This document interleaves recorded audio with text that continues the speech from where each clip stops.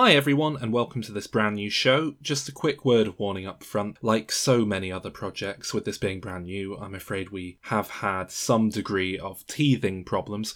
Namely that Connor mucked up the recording for our first batch of episodes, so please do know that the audio quality for this series will pick up significantly 3 or 4 episodes in.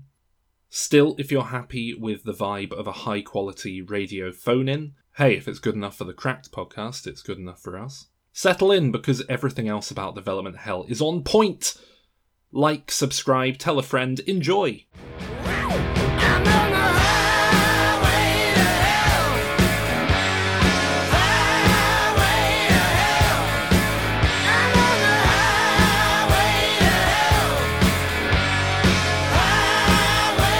Rendezvous with Rama.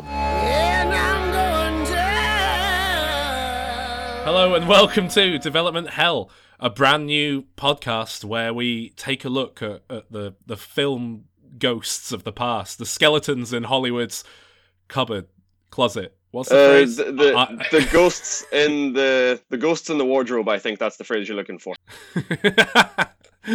I am Sol Harris. You may or may not know me from a similar film podcast called Diminishing Returns. Joining me for the next however many episodes of this show that end up being produced is the one, the only Connor Murray. Hello. You don't know me. I was on Diminishing Returns once. But I work at sea. I work on the ocean, but we know each other from university. It's probably worth mentioning we studied film at university, so we are, a couple of pretentious little film wankers. We know everything about films. There is to know. Yeah. I don't know about you, Connor. I completely I go to Rotten Tomatoes, I look at the critic score, and then I spit on the audience score. Well, what I do is I just start with the assumption that everyone's wrong, and then that my opinion is the only one that's valid. That's it. I don't even read reviews. Cool. So, of course, you've chosen well with this podcast, because we obviously know everything that we're talking about. And we're taking a kind of analytical film history approach here, I think. Back at uni, I don't know if you remember, Connor, the film... Was it just called film theory lectures that no one ever went to?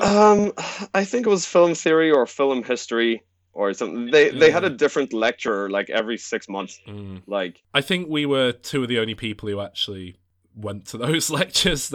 It seemed pretty... I loved it. I enjoyed it. I love watching all that old crap, I'll enjoy it. Do you remember near the end of it when one of our newer lecturers, and he played us a film, and it was just the most embarrassing, awful, dreadful film, awful acting, British people saying stuff like, "Your ass is grass." Just very unconvincing. Crime drama, obviously shot in someone's grandma's house. It was terrible, and we were laughing at it all the way through. And for the sake of the story, I'm just going to say his name was Chekhov. And then at the end it came up, written and directed by Chekhov. And everyone just sort of went, ooh, because he hadn't told us, and we were just laughing at it. Oh my God. He came up in front of everyone and went, "So what did everyone think?" "Okay, not so good, okay." And I wanted to hug him, the poor guy. Anyway, that was our university experience. So we're obviously very, very well equipped to walk you through the history of unmade film, listener. There's a lot of these. There's absolutely loads. I've been mulling over this podcast as an idea for a while now, and a while back I thought I better just make a list on a piece of paper of all the obvious films that could be covered on a show like this, and I've got them pinned up on a corkboard at the minute. I very swiftly used up the whole piece of A4, 4 columns on a piece of A4, and had to move on to a second one. So I'm looking at it now, there's all sorts on there. I've got Fallen Down 2 on there, the Mickey Mouse movie, Beetlejuice 2, Kevin Smith's Moose Jaws. These are just some of the many films we could cover on this show. So, do you remember the time for Halloween I dressed up as the guy from Falling Down? Yes, I do. Yeah, that was one. And someone got it as well. Like we went to a club or a bar or something, and someone just said, are you Michael Douglas from Falling Down? I was like, how the fuck did you know that? I believe that same year, I dressed up as Ed from Shaun of the Dead as a zombie at the end of the film, and our mutual friend Sean dressed up as Sean from Shaun of the Dead, and I had the exact same T-shirt he wore in the film that said "Got Wood" on it or something like that. Like, it was a fantastic costume. And bearing in mind, we're film people. We went to like a film people Halloween party. Yeah. And no one had a fucking clue who we were. So that's impressive if they got you, or if they got Michael Douglas. It was just some random guy in a club. I don't think it was one of... maybe it was one of our friends or something. I don't know, but someone got it. That was just great. Do you remember, I believe that same year, another mutual friend had dressed up as Basil Fawlty from the episode of Fawlty Towers where he hurts his head and had a bandage put on it. And then this man claiming to be John Bishop, but obviously not John Bishop, the comedian, accosted him very drunk and aggressively outside a club on the way home and kept saying, "You're a fucking little Mr. Bean, mate. You're a fucking little Mr. Bean." That's right. And then he was just like, "I'm Basil Fawlty." Oh my god, yeah. Oh, I remember that. And of course, there were lots of people who just thought he was Hitler after he shot himself in the bunker with a bandage on his head. But yeah, of those many, many films, because this is the thing, Hollywood, it's a moving machine. Yeah. I don't know how familiar you guys actually are listening to this with Hollywood, but I'll tell you now, it's no more well organized or held together than anything. Everything in life is a fucking shambles. I produced a film that ended up in cinemas once, and I tell you what, that was a load of fucking shambles. So it's always, nothing is a well-oiled machine, and Hollywood's no exception. You only have to look at the total mess of changing directions that the Star Wars franchise has become, or DC's attempts to launch a cinematic universe to rival Marvel's. We may talk about films in both of those franchises at some point on the show. But yeah, my point is, there are loads of films that often get quite a far way through the process. Very occasionally, cameras will roll and the film will just sit in a vault and never get edited together properly. More often than not, it gets, doesn't get that far and they just do a lot of pre-production. But that's what we're going to be talking about. So, what are we doing this week? Okay, this week, thank you very much for the honor of letting me start, by the way. But we're going to start with Rendezvous with Rama. And the French pronunciation is Rendezvous, I believe, if that's correct. Beautiful. That's how you're supposed to say it. I'll read it out for you with I have a flawless French accent. Okay. I worked on a project with John Malkovich and he took the time to teach me. Rendezvous mit Rame. Rendezvous avec Rame. I am vaguely familiar with this. I remember probably about 10, maybe longer than 10 years ago. I remember when I was first really getting into cinema, putting together an IMDb watch list. It might be before they even had the watch list function, and it was just adding titles to a different list, because you can just build lists on there, can't you? I remember going through everything on IMDb's.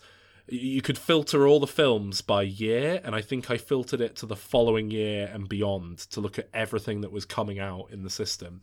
And I was just going through, Confederacy of Dunces, that sounds interesting. Oh, they're making Beetlejuice 2, are they? Interesting. Anything that was listed on there at the time. And I remember seeing Rendezvous with Rama, and something about it obviously caught my attention. I think it may have had an interesting director attached to it or something like that on IMDb. So I'm very interested to hear more about it, because beyond the title, I know nothing about this. Okay. My first encounter with it was years and years and years ago. My dad is a big sci-fi fan, so he's got loads of books by Arthur C. Clarke and Isaac Asimov, like all over the walls. All that, all the stuff from like the 50s. Can you recommend me an Isaac Asimov story? I've got a book called, it's something like The Complete Robot. It's like a load of his short stories, and I am very, very, very slowly working through it, but they all just seem a bit like they don't go anywhere. Is there like a definitive best Isaac Asimov I should read? off the top of your head? Off the top of my head, actually, no. Oh no, no, excuse me, no. The Foundation series. The Foundation. Okay. Yeah, the Foundation series. That's pretty. If you're gonna read, like only like one thing by Asimov, just do that. Just read the Foundation ones. Sorry to hijack your intro to demand a recommendation there. Carry on. So I'll start off with a brief synopsis of it. Rendezvous with Rama. It's a science fiction novel by Arthur C. Clarke, and it was first published in 1973. It's set in the year 2131, and what happens is an alien starship enters the solar system, and the story is told from the point of view of a group of human explorers who intercept the ship in an attempt to unlock its mysteries. That summary is taken directly from Wikipedia. I feel like I've got every right to do that because I just donated to them recently, so that's why that was a little bit. You basically own Wikipedia. I'm like a shareholder now. They have to listen to me. Yeah. Exactly. So so it started off as a book, as a novel, as a fully fleshed novel, and what happens is there's like an asteroid detection system set up on Earth. Right. And this spaceship comes into the system, and they don't know it's a spaceship at the start. They think it's an asteroid, but it's moving obscenely fast. It's moving faster than should be, considered possible. And they learn that it's not an asteroid, that it's actually come from outside the solar system. It's come from a different neighborhood. Oh. And then they send out a probe. Doesn't that happen in Independence Day or something? Well, at the start of, I'm sure they were ripping off Rendezvous with Rama. What happens in Independence Day is it's a shot of the plaque that Neil Armstrong put on the moon, and like an ominous shadow goes over it, and then that shadow takes over the moon. I'm sure there's a hacky Hollywood sci-fi movie where they track something that they think is an asteroid, but then they're like, it's moving too far. Maybe it was like Contact or Arrival or one of the more high-end arty attempts at one. This is definitely a thing. Maybe it was Men in Black. I'm right. Carry on talking. No, this is one of those films. That's one of the things that's actually contributed to it not getting made, I think, and it's over time it's been picked at. Oh, of course, yes. This is something that we're probably going to run into time and time again on this show. Yeah. The go-to example of this for me is always, I don't know if you've read Watchmen, listener. I know you've read it, Colin. The seminal graphic novel by Alan Moore. But of course, there is a scene in that where someone is handcuffed to a pole or a radiator or something in a burning house, and the guy chucks him a hacksaw and says, like, here, free yourself, and sort of walks away, and the guy goes, well, I can't possibly cut through the chain before the flames kill me. And he's like, yeah, but you can cut through the bone, can't you? And it's this really nice little moment. And then they adapted Watchmen into a mostly very faithful film 10 years ago, 2009. And they completely reworked that scene because the Saw movies had come out and basically used the exact same premise 2 or 3, 4 years ago. 5 years ago, maybe. But yeah, Saw just kind of cribbed an idea and then it would look like they were ripping it off. Happens a lot, that sort of thing. Did you know that that action of, cutting through your own bone to save yourself from Watchmen, that was actually the inspiration for 127 Hours. That's a little known piece of trivia for you there. You know, they did actually use that scene in the original Mad Max as well, thinking about it. There's definitely a sequence where Mel Gibson, handcuffs someone. I saw Mad Max once, and I was like, well, why are they calling him Mad Max? Mad Max is the wrong title. It's because the thing is, he's like a cop, right? He's like a... It should be called Maximum Mad. No, I think it should be called Perfectly Reasonable Max or something. The guy, he's a cop with a family, and he's protecting bad guys. And I was expecting a kind of psycho kind of thing, that doesn't make him mad. That's Jesus fuck. I'd probably do that. But maybe they mean mad as in angry, he's mad as hell now. It's Australian, so what do they say about? Oh yeah, that's mad, mate. He's mad. That's proper mad. Christ, mate. Max is fucking psycho. Fucking psycho Max. Well, will I go back to the synopsis? Yes, Rendezvous with Rama. So they find out that it is a spaceship after it's been detected. a crew gets sent out led by Commander Norton. And I'm telling you the name because that's kind of specific to one of my points later on as well, actually. He leads the team out that goes to this mysterious starship. And it's a huge starship, by the way. I'm not sure if I mentioned that, but it's 50 by 20 kilometers, or 31 by 12 miles if you're from, like, I don't know, some rare imperial country. But anyway, so, and when they board, they see all kinds of amazing things. Basically, it's hollow on the inside. Right. Most spaceships are. Yeah, there's lots of air, there's lots of room to breathe and stuff. So yeah, so inside it's like wrapped around with land and with oceans and stuff, and gravity is made by Coriolis force, So it's rotating, so whenever you step on it, like that's the artificial gravity, that's how that's done. And so there's all these amazing things, like clouds, being wrapped around and, like a circle, like hugging the cylinder, and city structures and all these amazing things and phenomena. And but the thing is, it's completely deserted. So this starship crew, they're the only people on it, and the only other sign of life that they see is like a flower that grows somewhere at one point, and then they take it and keep it for analysis. And there's little like cleaning robots, like little biological robots, like Roombas. Yeah, kind of, but they look kind of like spiders, I think. Spider Roombas. Yeah, like so a Roomba with spider legs, and spiders seem to be a common theme in this series of books. Actually, later on in the series, this is not this book, but this is later on. So is this the first in a series of books? It's the first in a series of 4. But Arthur C. Clarke says it was only supposed to be this one. He wrote it without thinking that there was more going to be made, that he was going to write more. But I think that's total bullshit. I think it's kind of like the Wachowskis saying that The Matrix was always going to be 3. That's still BS. But anyway, I'll get to that in a moment. So this huge spaceship, it's completely deserted, and this crew is just trying to figure out, what's it for, what does it do, how does it work, and they find some stuff out, but it's a situation where one answer reveals 2 more questions.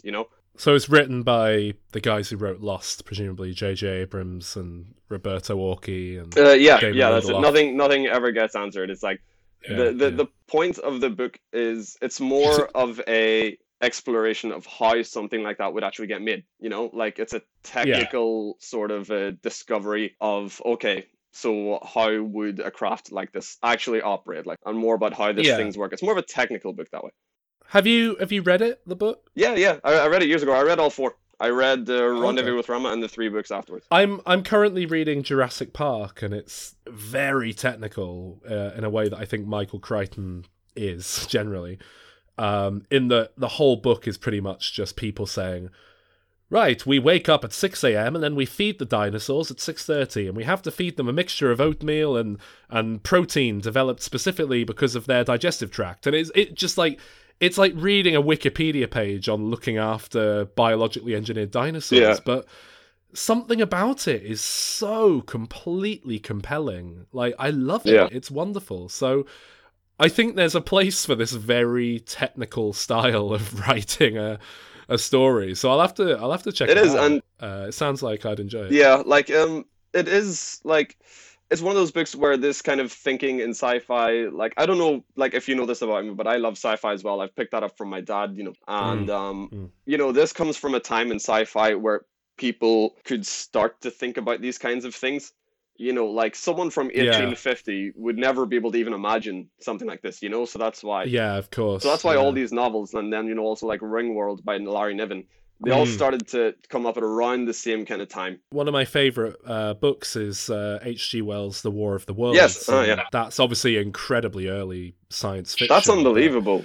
Yeah, part of the charm is you're seeing, a first-hand account of science fiction from a different time and a different understanding of science, and it's genuinely. I mean, first of all, I said for years that they needed to produce a film set in the Victorian time when it was written. I believe there's a TV drama that's kind of fudged that whole concept now, but partly just because it's so. Not to say this in a derogatory sense, but it's so primitive, their understanding of science back then, that it makes the aliens so much more imposing and scary. But no, it's fascinating to kind of see how people were projecting the ideas of their time onto concepts like outer space and life on other planets and so on back then. And I love all that. Sci-fi always ends up being about now, actually. You know, it always it's you just got it exactly right. It's always like a projection of what's happening now in some sort of, you know, fantastical way. Yeah, that's absolutely right. It means that you kind of end up with a really nice little time capsule, I think, of a mood when you produce sci-fi. Or horror as well. Horror is similarly very reactionary based on what's going on culturally at the time. So I have a soft spot for both genres as a way of understanding the past up to about 1890. Yeah, I love sci-fi books because, yeah, they can do that. They're like a little time capsule of the current moment. But they can also be more fantastical. You know, I mean, I love reading about stuff that's just out there. You know, I love reading about other galaxies and aliens and stuff and like that. That's what appeals to me most. Is there more plot, or is it? That's it. This crew explores the ship. They see little things here and there, but virtually no questions get answered.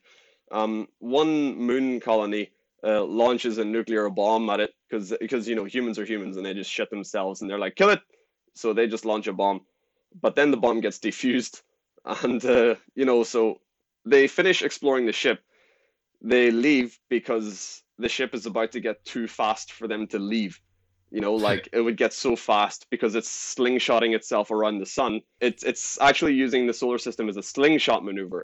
So they have to leave before it gets too fast for them to leave. Otherwise, they'll never be able to slow down to get back to Earth. And what happens is just the lights switch off in the ship. And then the starship crew, the exploring crew are just like, okay, better leave now. And they leave.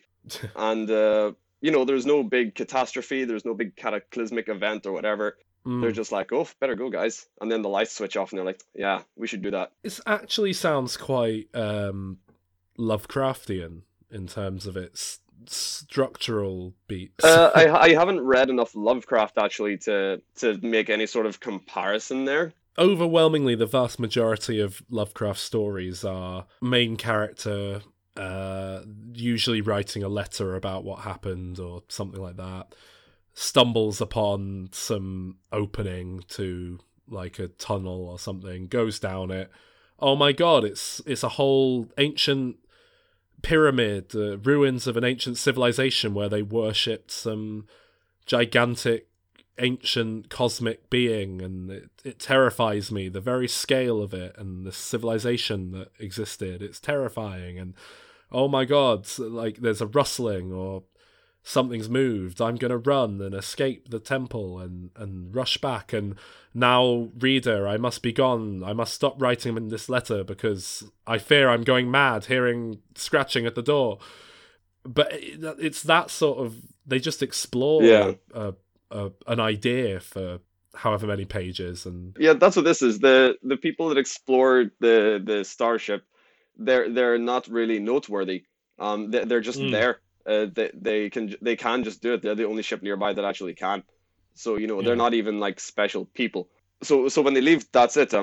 It just finishes with a very famous line from Arthur C. Clarke. And is this a spoiler? Are we allowed to spoil? Shall we spoil? Well, no. It's actually not really a spoiler because if you just Google it, it'll come up with the series of 4. You know. Is this like Beauty killed the Beast at the end of King Kong? Shit, that's a spoiler, isn't it? I've just spoiled it. King Kong dies. I mean, it's a pretty cool line. But okay, I'll leave the actual line to preserve that moment, maybe. Just give us the first word of the line. The. Ooh, strong start. It's a strong start. Well, I can only hope this gets made into a film one day. Yeah, it just totally paves the way for sequels. Oh, really? Hey, if you like Development Hell, you might like this other show, Diminishing Returns, where I and another guy called Alan Turing take a guest on a weekly trip to Development Hell, not this show, the actual thing, to discuss a film, then pitch our own ideas for the sequel. And for fans of this show, we've had Connor Murray on at least 3 times, probably more by the time you hear this. Diminishing Returns is available via all reputable podcast suppliers. Just search for it wherever you found this show, or head to dimreturns.com. Well, yeah, so that's the book, but we are here to discuss the film project that never got made. So The problem with Rendezvous with Rama is that it is one of the greats, you know, and it's, Rendezvous with Rama, correct me if I'm wrong, is one of these films that one of these books that's pointed to as unfilmable as well, isn't it? yeah, and it's for that reason. It's is that yeah, Les Miserables, the musical, often got that thrown its way. I remember Watchmen, the graphic novel, got that thrown its way. Yeah. A lot of these quote-unquote unfilmable films have since been filmed. yeah, But, it's yeah. it's because I think it's got that moniker because in order to make it filmable, films are all, you know, like a versus, you know, like especially at the Hollywood level, you know, they need to be struggling to overcome something, even if it's, you know, like a character drama. Oh god, yeah. There's still a struggle to overcome something. Oh, not just films. I would say stories. A story isn't a story without conflict. Like conflict is narrative. But yeah, there's none of that in Rama. I mean, the Starship crew, they're a well-oiled team, you know, that they work together absolutely fine. You know what? This is another thing. H.P. Lovecraft is famously pretty unfilmable. His entire works are all pretty much impossible to adapt to screen, apart from Reanimator, which was a bit of a change of pace.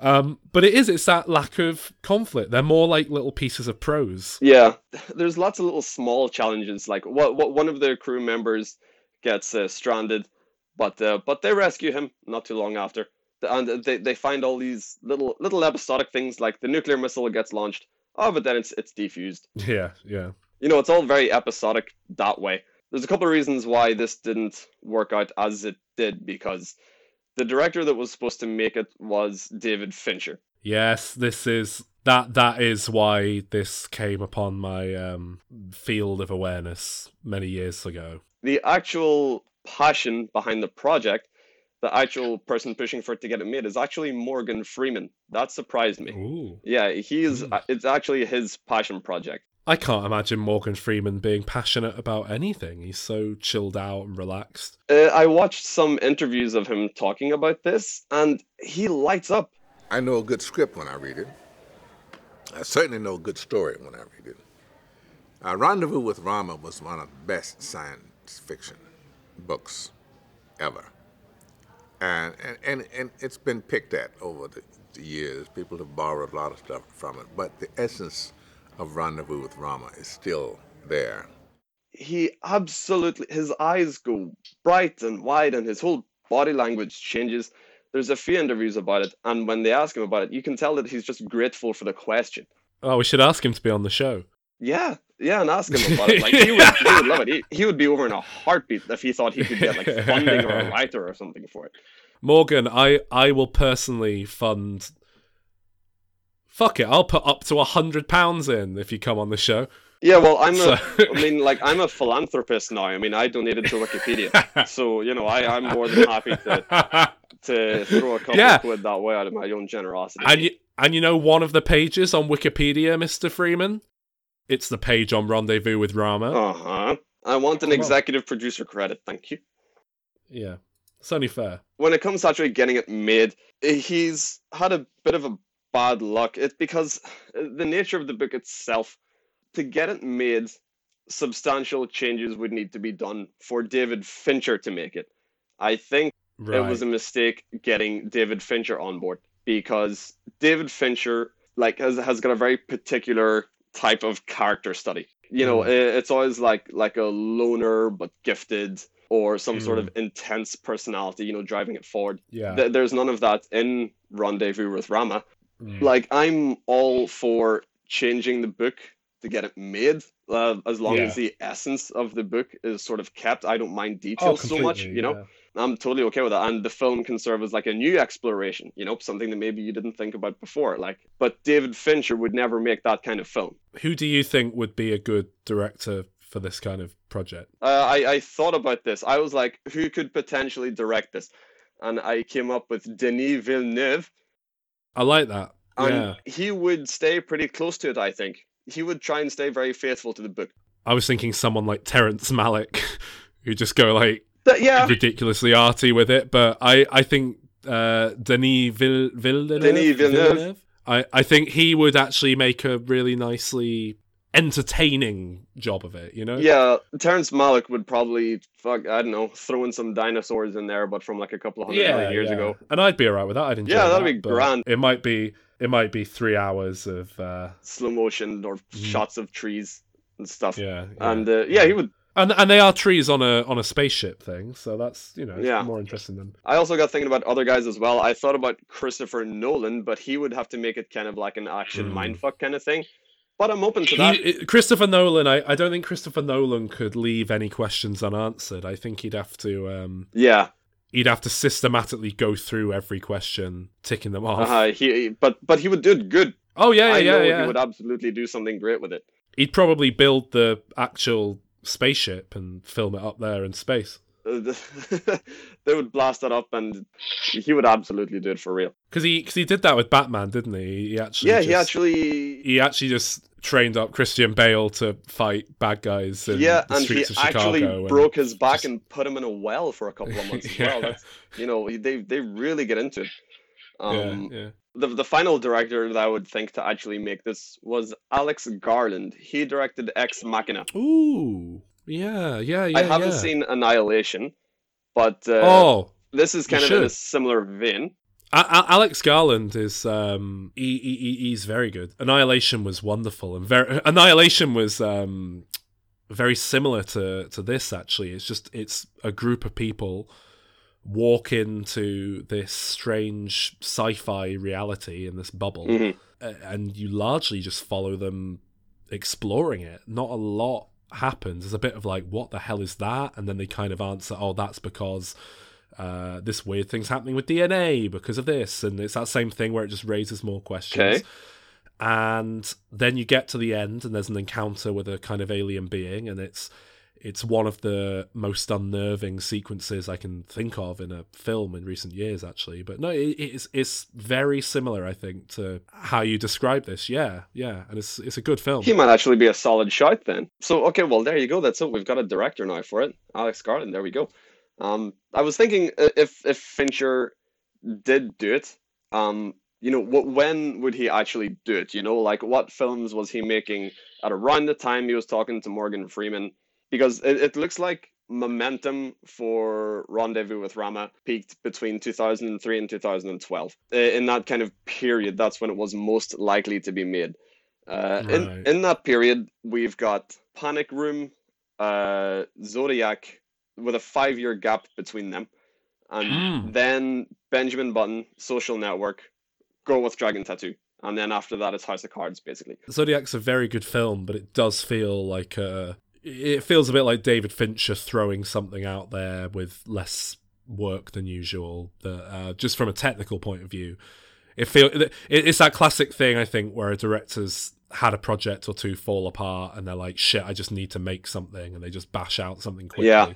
And Zodiac really does feel like one of those, so it makes sense if that's perhaps the film he made following giving up on Rendezvous with Rama. Yeah, it's like in between Panic Room and Zodiac, he just did a bunch of like short films and music videos, like TV shorts and stuff.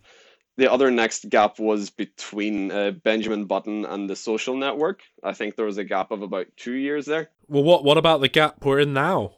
Maybe he was going to make it now and he gave up. His last feature film was 2014, Gone Girl. Well, Morgan Freeman wanted to be Commander Norton. That's like a really? starship commander, and Morgan Freeman is what with all due respect to him, I don't know what age he is now. He's been an eternally old man. Yeah, He's one of those. If he still wants to be young. in it, in that role, I would say that he shouldn't be the commander. He shouldn't be Commander Norton. He would need to step aside from that role and let someone else do it. Are there any actors who strike you as being an obvious fit for this film then, if Morgan Freeman's not quite right for the starship captain? I would need to think about that. That's something that didn't enter my head, to be honest. I'd need to stew in that for a little while. But it's a Starship crew, you know, so we're talking about people between the ages of maybe 30 and 50. I'll tell you right now, if it's a Starship crew, you've got to have Benedict Wong on there. Okay. He's always going to outer space in like supporting roles in Starship movies. He was in Sunshine. I think he was in Moon very briefly. He's in everything like this. He was also in The Martian. Was he? He's in all of them, I'm telling you. He's in all of these films. Oh, good on. Then let's get him He's in. in Prometheus. He was in Prometheus, The Martian, Sunshine, and Moon. That's it. Benedict Wong is in this. Do you think this will ever get made at this point then? I mean, when was there last any movement or news about it? Or Morgan Freeman talking about it? I think it was around 2013 or 2014. I think those were like the last kind of grasps at it. It's still in the concept stage. Yeah. Well, I'm looking here. It says that as recently as 2012, Morgan Freeman was going on about, to quote, it says, "We are going to make the movie," when being interviewed by Neil deGrasse Tyson. So that was 7-8 years ago, depending on when this episode comes out. That's not completely... that's not an unreasonable amount of time. It could still happen, but I mean, I wouldn't hold your breath. Yeah, I mean, it could still happen, and I'm pretty sure it will happen at some point. Is this one of those situations where Morgan Freeman bought the rights to the book, and it's kind of him trying to produce the thing? So, I mean, I'm assuming he has, because he's still attached as producer, and it's like an official concept, you know? It's not just he wants to do it. Yeah, I'm reading here that his production company, Revelations Entertainment, is the company attached to making it. So I guess he must, or the company must hold the rights or something. Yeah, I mean, David Fincher's quite notorious for unmade projects as well. He's got a few of these under his belt at this point. It would just be fantastic. I can imagine the look of the film, you know, the way he's got that certain color grading. Yeah. I think it'd be really nice to see David Fincher do a genre movie again as well, because I feel like it's been a while since he's made something that isn't like a drama or a crime drama. But yeah, he has got a lot of these ghosts in the wardrobe, as we said. Cinematic corpses, things that never got made. I mean, just off the top of my head, he had a remake of Fantastic Voyage, the film from the 60s where people go inside someone's body, shrink down to heal them. A remake of 2000 Leagues Under the Sea. He was at one point going to do a remake of Heavy Metal, the animation anthology that ultimately kind of morphed into a Netflix show. And he was most recently attached to World War Z 2, but I think that's officially definitely not happening, as it obviously was never going to actually happen. He's quite prone to this whole, I'll make that, and then it never happens kind of thing. I think he's I would love to see like a sci-fi from him again. If you like that, listener, come back next week and listen to whatever film we cover then. And even if you didn't like that episode, check out some other ones, because this is the first one we've recorded and we'll probably get better. So this is like our warm-up. We're very much learning as we go along here. Thanks for listening to Development Hell. Subscribe and like and find us on Twitter and Facebook and so on if you haven't already. We're at DevHellPod on everything pretty much.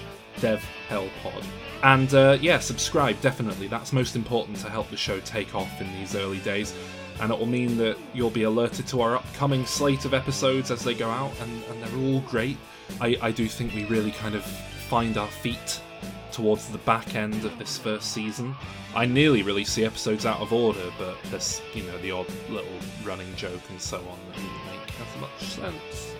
You can also head over to dimreturns.com and then click through to the Development Hell page for more info about the show. Thanks for listening, bye!